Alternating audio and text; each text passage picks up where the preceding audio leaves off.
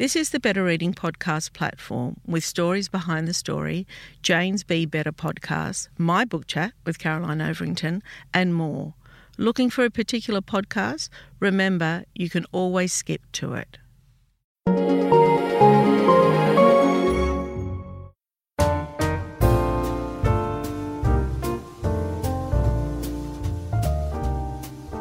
Welcome to the Better Reading Podcast, Stories Behind the Story, brought to you by Belinda Audio.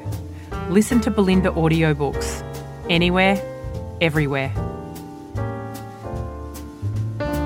Hi, this is Cheryl Arkle from the Better Reading Podcast, Stories Behind the Story. We talk to authors about how they came to tell us their story. Matthew Spencer, welcome to Better Reading. Lovely to be here, Cheryl. Yeah, really nice to have you. And in person, loving in person. And you've got a great setup, so thanks for having me. So this is debut fiction, isn't it? It is, first book, is. Yep. Matthew Spencer is a Sydney-based author and journalist. He was a journalist at The Australian for over 20 years, where he worked as an opinion editor and spent time running the foreign news desk. He has also been published in the Australian Financial Review and the Sydney Morning Herald, amongst other publications. With an honours degree in English literature, he has released his first novel, as we just said, a crime novel set in Sydney, very much set in Sydney, called Black River. He took inspiration from his own experience living at a Parramatta boarding school. Are we going to name that? We can name that. Yeah. Can I guess? Yeah. Oh, right. Okay. So it's King's. Yeah. Because I guess that's the only boarding school in Parramatta, isn't it? North Parramatta, yeah. North Parramatta. Okay. In a sense, and we can talk about this later, there is a kind of a biography feel to Black River. Yes. Well, so as you say, I grew up, my dad was a teacher, my mum was a teacher as well, but my dad happened to teach at the King's School at North Parramatta. Oh, as well. And I was born there and lived there till I was 15 with my sister and my parents. And yeah, we just lived on the property in a sort of modest housing that's provided to staff and their families, and there were probably 20 or 30 families who lived there. And what I'm interested in using the campus is not the institution, so it's not, say, a common room or a staff room novel, and there's no students really in the novel because it's set between Christmas and New Year, so the place is empty. What I was interested in was the location, which is the campus itself is quite extraordinary as an as a colonial estate. It was built, I think, by a Scottish shipping magnate who lived out there literally in a stately home. So I think Brideshead revisited, and then, it's a third the size of that or whatever, but it is a big old stone house out there. And 350 acres, remnant bushland, a tributary of the Parramatta River runs through the back of the place. Mm-hmm. So that's what I was interested in, the geography and, the sense of an empty, deserted school campus. So that was the starting point. But also the idea for the book was that a journalist who had attended this school 30 years ago was sent back to report on a crime that's happened there by his editor in the hope that he will gain some access that his competitors in the media don't have. And so they're the two strands of me that I've pulled together. Was it strange growing up? It's kind of, you were brought up in an institution, if you like. Yeah, it was a bit strange, I think, but so I think it was idyllic as well. And because of the grounds? Because of the people. And the grounds. So, and when I say the people, I mean the other families, the teachers and their families, not so much the students, because I'm talking about my childhood obviously was before I even got to high school or anything, and that time was really special. So you went to another school? I went to primary? In primary school, and then I ended up at the junior school of King's in year 4. So I did do half my junior school on the campus. It's kind of more permanent than a boarder. Oh, most definitely, yeah. Yeah. But also you're with your mum and dad. Yes. And my sister, and I had all these friends around me who were in a similar situation. So there were other families on the property? Yeah, so there would have been 30 kids like me and my sister. And we were all a gang who ran around, various ages and things. And the time we loved the most was when it emptied out at Christmas. Of course, yeah. So we never went anywhere on holiday. We never went to the beach. We just stayed at the school. And we had this incredible place to roam around. There were because there's a pool. There's 2 pools and tennis courts and Yeah, bushland. wow. There's paved roads, so we had bikes. Yep. I mean, one way I suppose to think about it is maybe a sort of English village or something like that. That was a little bit like that. Or a gated community. Yeah, yeah. Yeah. With like-minded people. Yeah. I guess gated communities are that as well. At what point did you realise, like in terms of living there, that this was unusual, reflecting on how you were growing up? Like when you were growing up, did you think, well, maybe I wish I was the kids that were going home to another suburb? No, never. No, because I was going home. So I was in a much better situation, say, than the boarders who weren't going home. And I think I knew from a very early age, even in years sort of 2 and 3 at junior school, primary school, before I got there, I knew that it was quite a special place and I had a sort of special place within it. I'm starting to think that you might be an optimistic person. Yeah, I think you could say that. Yeah, because I think that some people could have had a different experience. Yeah, and it depends a little bit on the teacher-parent. Yes. So my dad was a pretty level-headed, jovial fellow, and he got on very well with his staff friends, and he sort of got on pretty well with the boys as well. Obviously not all of them. So that probably made things a bit easier for me. And my mum was a teacher, but not at this school, but she lived there as well, and she was a bit the same. So she was interested in the kids and got on well and did sort of extracurricular things with them. So kids would come to our house and make candles or whatever it was. Because you're immersed in it, aren't you? Yeah. Do you think your sister had the same memories? Because when I think back at my childhood, and there's 6 of us, they're very different memories of even the same events. Yeah.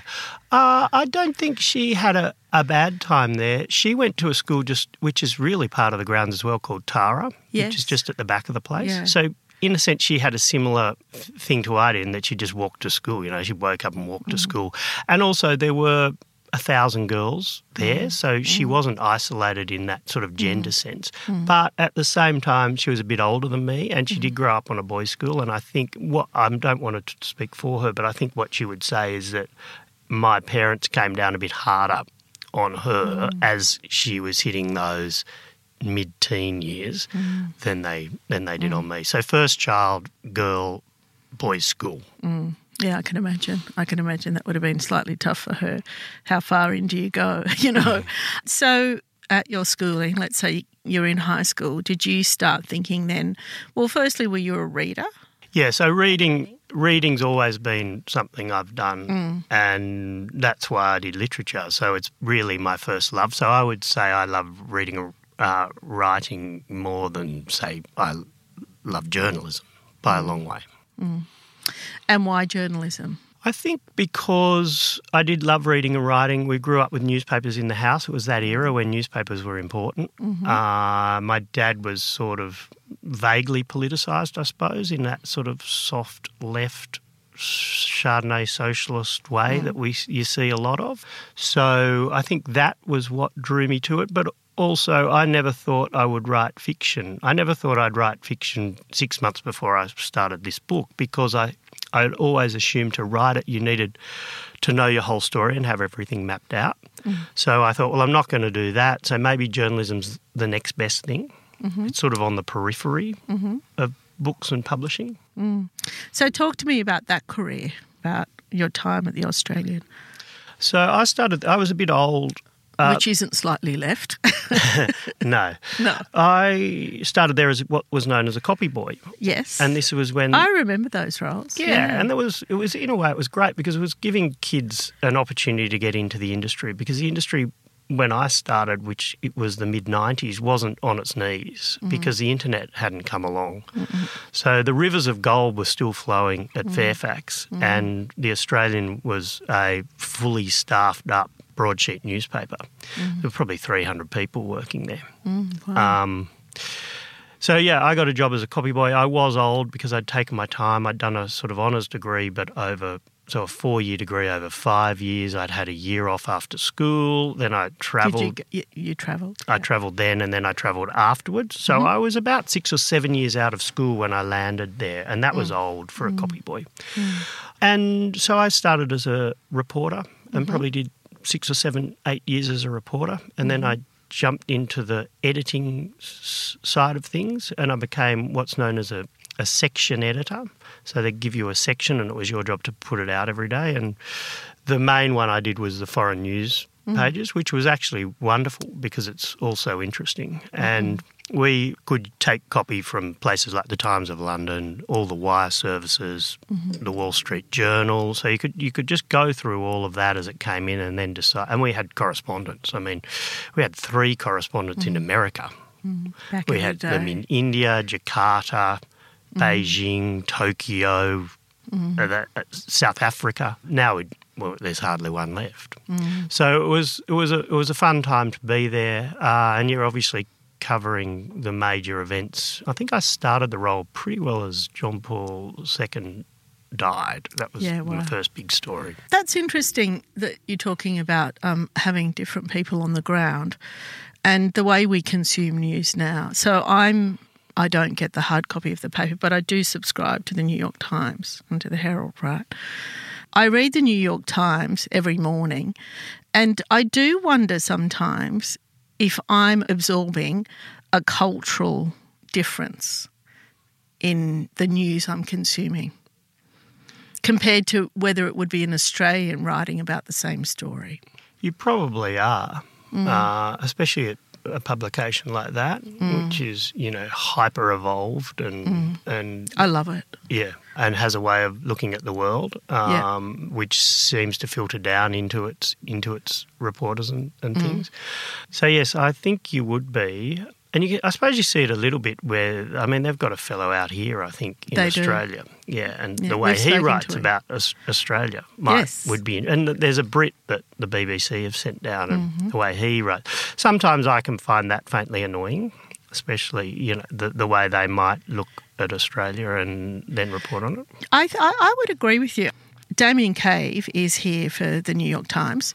The Australian Letter, that comes out weekly. Sometimes those journalists don't live in Sydney either. One of them lives, I think, in Asia somewhere, and you get a sense of that when you're reading it. Oh, definitely, because they're not as plugged in. No, they're not as plugged in. And I think his name's Nick Bryant, who worked for the BBC, and I remember the ABC gave him a program on a big story on maybe 7:30 or something, and you watch it and you think, but we know all of this because we've heard it 15 times, and it was all it was an election story. So in a way, it would have been a great story for the Brits to see, but and I think they throw to them because of there's a bit of it's still a bit of cultural cringe or something going on.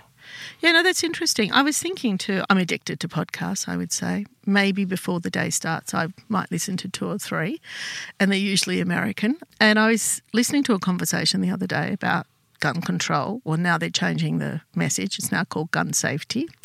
They've decided that control's not working for the Americans. And this comes back to cultural shift. And it was a conversation about, 3 journalists from New York Times, Washington Post, somewhere else. And I wanted to say to them, this is a futile conversation now because it's all an American point of view and it's too culturally entrenched. Gun culture is so culturally entrenched that even background checks or even whatever it is that you're thinking about next is not going to work because it goes back generations. And that's a conversation that Americans aren't prepared to have because here in Australia, if you're pulled up at a traffic stop by a policeman, the assumption is you don't have a gun and he's not going to use his gun. That's the assumption. If I break into your house, the assumption is you don't have a gun and I don't have a gun. And that's where the problem lies. And I don't know how you fix that. Yeah, I wouldn't even sort of deign to comment on the gun debate in America for much the same reason I just said about people out here. But all I would say about it is And when that last atrocity happened, I was talking to my daughter who's dreadful. 17, and they're sort of just catching up with this and they can't get their head around it. My only take on it was, well, thank God we never have to have that discussion again in Australia, because we've had it and we dealt with it.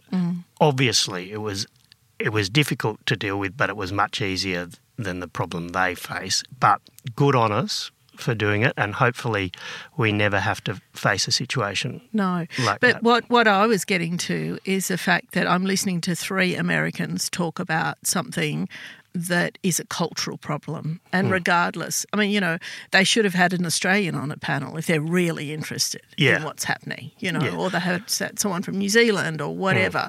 But it's not even about the law. It's about how you actually perceive the world, isn't it? Yeah. And don't forget, every time this happens, they do wheel out an Aussie and they talk about what we did. So they know they know about it, but how do you fix it? Hiring for your small business? If you're not looking for professionals on LinkedIn, you're looking in the wrong place. That's like looking for your car keys in a fish tank. LinkedIn helps you hire professionals you can't find anywhere else, even those who aren't actively searching for a new job but might be open to the perfect role. In a given month, over 70% of LinkedIn users don't even visit other leading job sites. So start looking in the right place. With LinkedIn, you can hire professionals like a professional. Post your free job on linkedin.com/people today. Many of us have those stubborn pounds that seem impossible to lose, no matter how good we eat or how hard we work out. My solution is PlushCare. PlushCare is a leading telehealth provider with doctors who are there for you day and night to partner with you in your weight loss journey. They can prescribe FDA-approved weight loss medications like Wegovy and Zepbound for those who qualify. Plus, they accept most insurance plans. To get started, visit plushcare.com/weightloss. That's plushcare.com/weightloss. Well, that's a good segue, I think, to a crime novel, don't you think? Sure. Talking about guns in America, completely unrelated, but there is crime. Tell me, so you alluded to the fact that you didn't think you could write fiction. So you've been a journalist for how many years? 20. 20. At what point did you think, well, now it's time? How long has this been brewing? Not that long, actually. I quit the paper in 2016. But Why? I'd had enough, and it was an industry in decline in that they couldn't figure out how to reinvent their business model. So a lot of people have been let go. So I had a great job there as opinion editor, but I also had 2 or 3 other jobs. So I was just sick of it. And my wife works very hard and is very successful, and so I was able to financially step away from it. But Were you scared about that decision? I wasn't. She probably was. Yeah. But it also takes up a lot of time and mental space. You work a lot of Sundays. You work a lot of nights. And with young children and things, it's quite gruelling. And you always have a deadline. And you're always on a deadline. It's a competitive, hard, fast industry. I mean, I do miss the camaraderie, but I don't miss anything else about it. So I quit, and my idea was to do a bit of freelance journalism and maybe a bit of marketing in an industry I was interested in. But I spent a year and I sort of did 3 freelance stories, which is not a lot, and wasn't getting very far with things. And so my back was to the wall a bit at home because my wife was like, you didn't quit to retire. You're 48 years old. What's going on? And it's an unhealthy thing, I think, for men and probably women as well to just grind to a halt at that age. So that was sort of the setup. And then I read a book, Noah Hawley, and I think the book's called After the Fall. And it's a little thrillery thing. And it was hand-sold to me up at an Avalon bookshop one day, and I read it. And I thought, it was readable, it was good, but I thought, I reckon I could do that. And then I was reading fiction writers, serious sort of artists, talking about their trade and talking to other fiction writers about their trade. And the point that came through with all of them was that all you need to get started on a book is a strong idea, one simple, strong idea. And if you have it, you'll know you've got it. Before we go there, were you reading crime fiction at all outside of that book at the time? in recent years, it's really been a genre, Jane Harper, I guess. People are consuming it in very high volumes, particularly Australian crime. So were you on that bandwagon? I was, in that I read Scrublands by Chris Hammer, and I read The Dry. So it was around that time. Yeah. So I'd read The Dry and Scrublands. I'd loved Peter Temple. I hadn't read all of Peter Temple. But yeah, he'd been going for a while. Yeah, and my favourite Australian crime books would be The Broken Shore and Truth. So I'd read those and loved those. I don't read everything. I'd read a thing called November Road by Lou Berney, which is an American book that came out, I don't know, about that time, which was just wonderful. And so I'm attracted to that sort of books a bit like that. And then I'd read a bit of Tana French, In the Woods. I think my favourite book almost is Red Dragon by Thomas Harris. And there's a bit of that in Black River, like the template. But then I read other things as well. Of course, yeah. So you've got all of that swirling in your head and you think, oh, well, I think I might be able to do this. Yeah, and well, what I thought was, when I was reading about the idea, I thought, well, I've got an idea. And I realised, well, you don't need everything mapped out. So I thought, okay, let's give it a shot. And I said to my wife, I'm writing a book. So she said, okay, sounds good. And did you think it was crime then? Was that what you were thinking? Yes. So yes, I'd always thought it was crime, and the idea was a journalist going back to the school where he'd been born, but hadn't been back for a long time, to report on something that had gone wrong at the school. And when the idea, I wasn't sure what that was, but that was the setup. And I wanted to write crime because I wanted to write what Graham Greene would call an entertainment. So I wanted to write something that would be enjoyable for the reader. Do you know, for me, the success of crime is a combination of things. Obviously, good writing, good storyline. That's a given. But there's also the character of the place.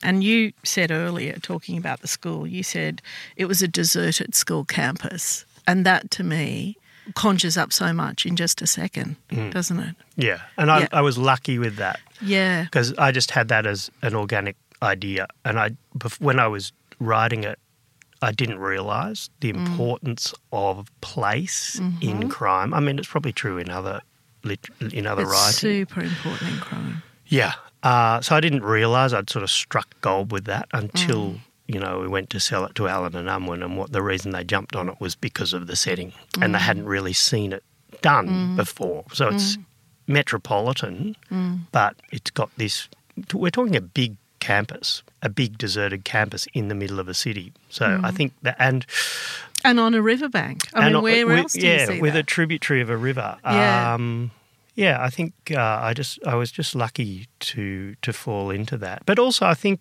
it was good because I think if you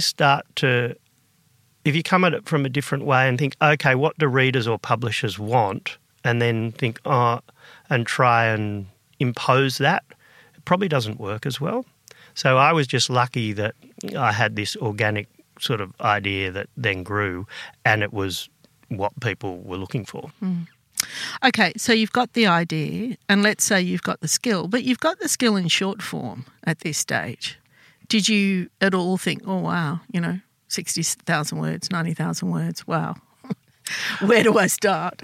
Yeah, I did a little bit. And also with the skill in short form, I'm not sure I did. I think fiction and journalism are just completely different. I don't think my journalism helped me with my fiction writing at all. Oh, wow. Okay. Except maybe a bit of training in that I wasn't at a tabloid, but I was at a company that had a sort of tabloid ethos, and that gets drilled into a bit. Maybe I write more concisely than I would have because of that. But after that, I don't think it was any help, except for things like research. So I did a lot of research for the book in that I interviewed a lot of cops and forensic medical doctors.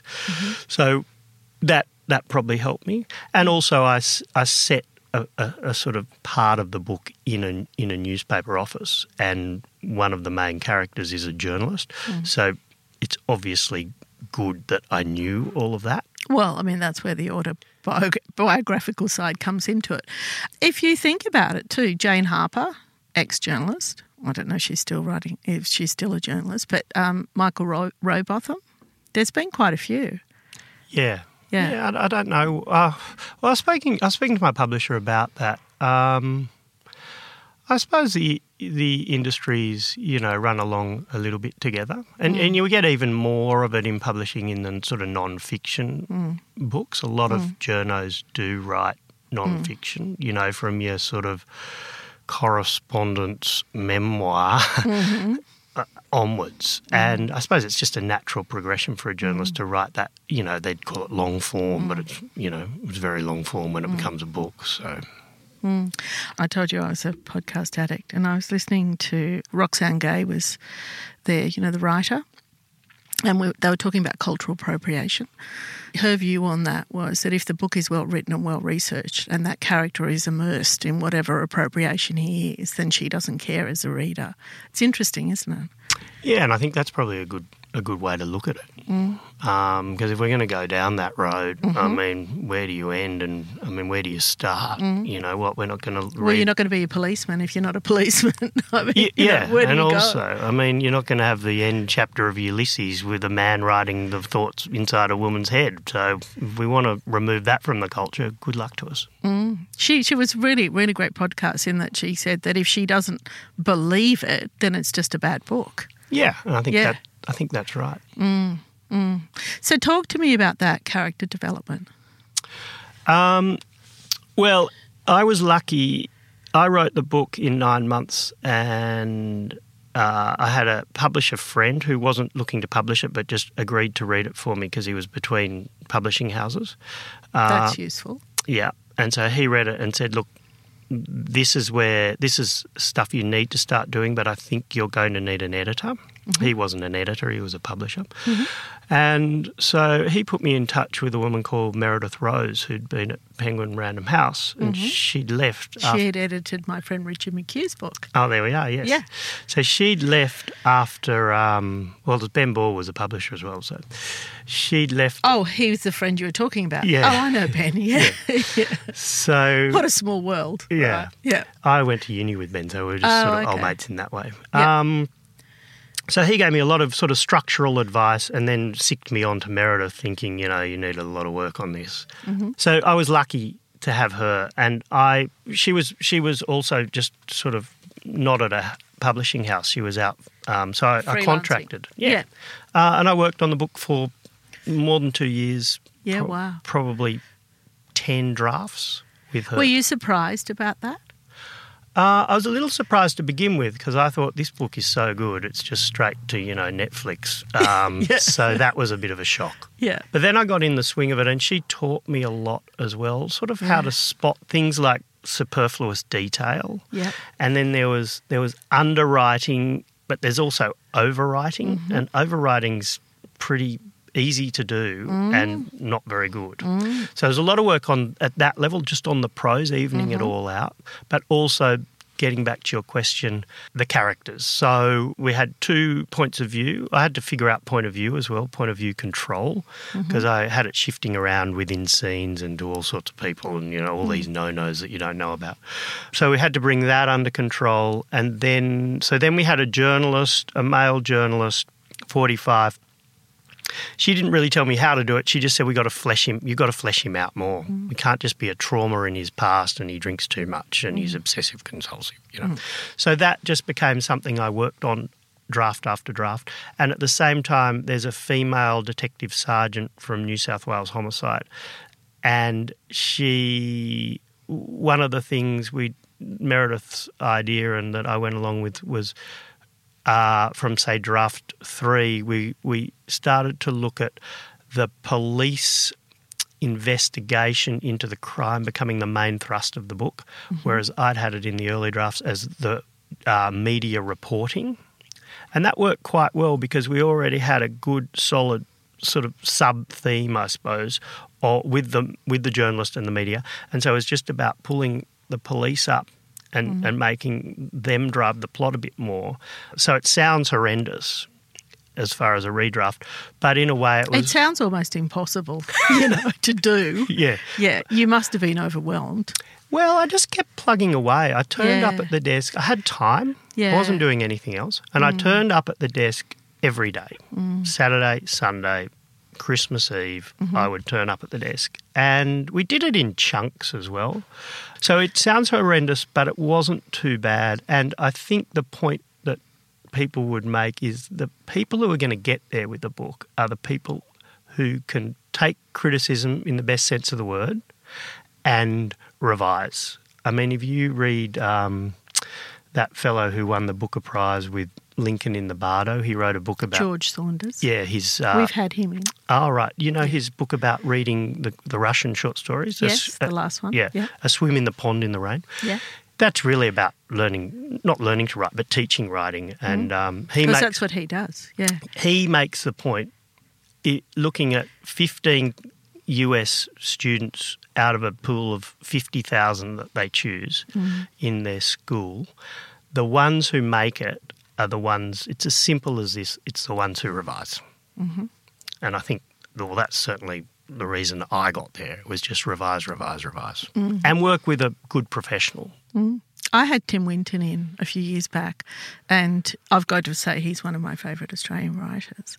And he's been my favourite because, one, I love the story, and The Riders is my favourite book, but also I love every sentence. I feel as though he just constructs every sentence so beautifully. And I should have known better, right? Because this was only about 5 or 6 years ago. I should have known better. I've been doing this a long time. But I had an image in my head because as a reader, that's how I read it. That's what you want as a writer. That's just how he writes, you know. He came in here and we talked about it, and he might write a sentence, he said, 20 or 30 times. Oh, definitely. Yeah. Yeah, and it gets down to that sentence level. I mean, I agree with you on Tim Winton. I recently read, I'm ashamed to say it, well, not recently, but a few years back, I actually read Cloud Street for the first time, and it wasn't what I was expecting at all. No. I thought it would be a much sort of fluffier, nicer book, but it's not that. And I remember it well, and what I remember, I suppose, are the characters. But I also do remember, the writing. He's a beautiful writer. It's beautiful writing. Yeah. We had a little bit of that. So after my book was sold to Alan Unwin, Malcolm Knox is a sort of scout for Alan Unwin. He'd read it and he took it into the... Fellow journalist and fellow author. Yeah, and someone I didn't know, but I had a mutual friend, so it put us in touch. So he read it and he loved it and took it into Alan Unwin, and it sort of went from there. But I then did 2 drafts with Malcolm editing me, and that was interesting. But just to get back to that sort of sentence level, we didn't have a fight, but we had a standoff over one word in 75,000. So wow. By then the book was in shape that we could focus, but that was the level of attention the book got. And I think it gets that because it's a first novel, so they have time. Yeah. So I've got to write my second novel by May next year. So I've got to write it in a year. But this one I had 4 years and I didn't have a publisher. So you could really work at it. And I think that might be why debut fiction, if it does work, might be one of the reasons they can be good, because people, you know, have worked with the author. It used to be so hard to launch a debut author. I mean, I've been in this business a long time and I don't know why, and that's a good point. It was because if people didn't know who you were, they didn't want to read your book, right? But that has changed, and only recently, I would say maybe in the past 10 years. And you're right, it could be because, one, you're really not writing for anyone other than yourself, are you? No. And you've got the time. You've got the time to make it. And you never get that back. Yeah. You get the time. And you can read published authors. I can read a published author now and look at it and think, it's not the author's fault in a way. It's just that they ran out of time and it just needs 2 more drafts done on it, or 3 more drafts done on it. I think you see that a lot. Yeah. Are you worried about writing a second book? I'm not worried. Or do you think you've nailed it? No, I'm not worried. I've learned a lot from the editors I've worked with. So I worked with Angela Handley at Alan and Unwin after Malcolm had done some work with me. So it got edited by one of their in-house editors, and with Meredith. So Angela sort of inherited Meredith, what Meredith had done. We think the book was about 85% when it landed there. So there was certainly room for improvement. But the fact that it then we had time to go through it again. So we probably went through it. I probably went through it 6 times with Alan and Unwin, having already been through it 10 times with Meredith. And things can get overworked as well. Yeah. But hopefully that hasn't happened with this book. So no, I'm not worried about it, but I am quite collaborative. So I will get it out. I'll get it out to fewer people this time. Because you now know the path anyway. Yeah. And you just probably don't want too many people. Friends and family can be good, but it can be a bit pointless as well. I did get some good little insights from friends and family on this book early on, but it can also just be, that's really good or whatever. I mean, no one's going to take it apart like a professional editor will. As I said, I've learned a lot of just the technique stuff, so I won't be making the mistake about point of view. That's all ironed out. And also I think I've learnt to spot, as I said, that the detail that's not needed, but also you've got to be careful because detail is so important, but it's got to be good, and it's got to be helping plot or developing character or just whatever it is. So I'm probably better at all that stuff as well. And do you like the process of writing, of sitting down to write a book? Yeah, I'm really drawn to it. So every morning. That helps. Yeah. And I think it's quite common. I've heard the Irish describe it as desk hunger.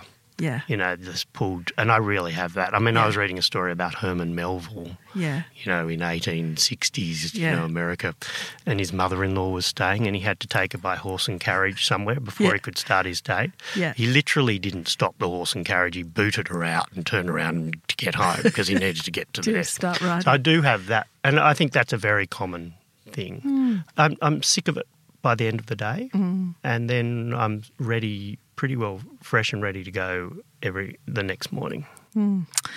Matthew, we're out of time. The book is called Black River. Thank you so much for your time today. Thanks for having me, Cheryl. If you'd like more information about Better Reading, follow us on Facebook or visit betterreading.com.au. This podcast is proudly sponsored by Belinda Audio. Belinda audiobooks are available on CD and MP3 from online booksellers and bookshops everywhere, or you can download from Audible, Google Play or the iBook Store. We've also created our own app called BorrowBox that's available from both the App Store and Google Play. All you need to do to get it working is to download the app, join your local public library, and you'll gain access to the world's best collection of ebooks and e-audiobooks available for you to loan on your phone or your personal device. Belinda, we're here to enable you to escape, imagine, grow, and be inspired through the power of storytelling. Belinda Audiobooks. Anywhere, everywhere.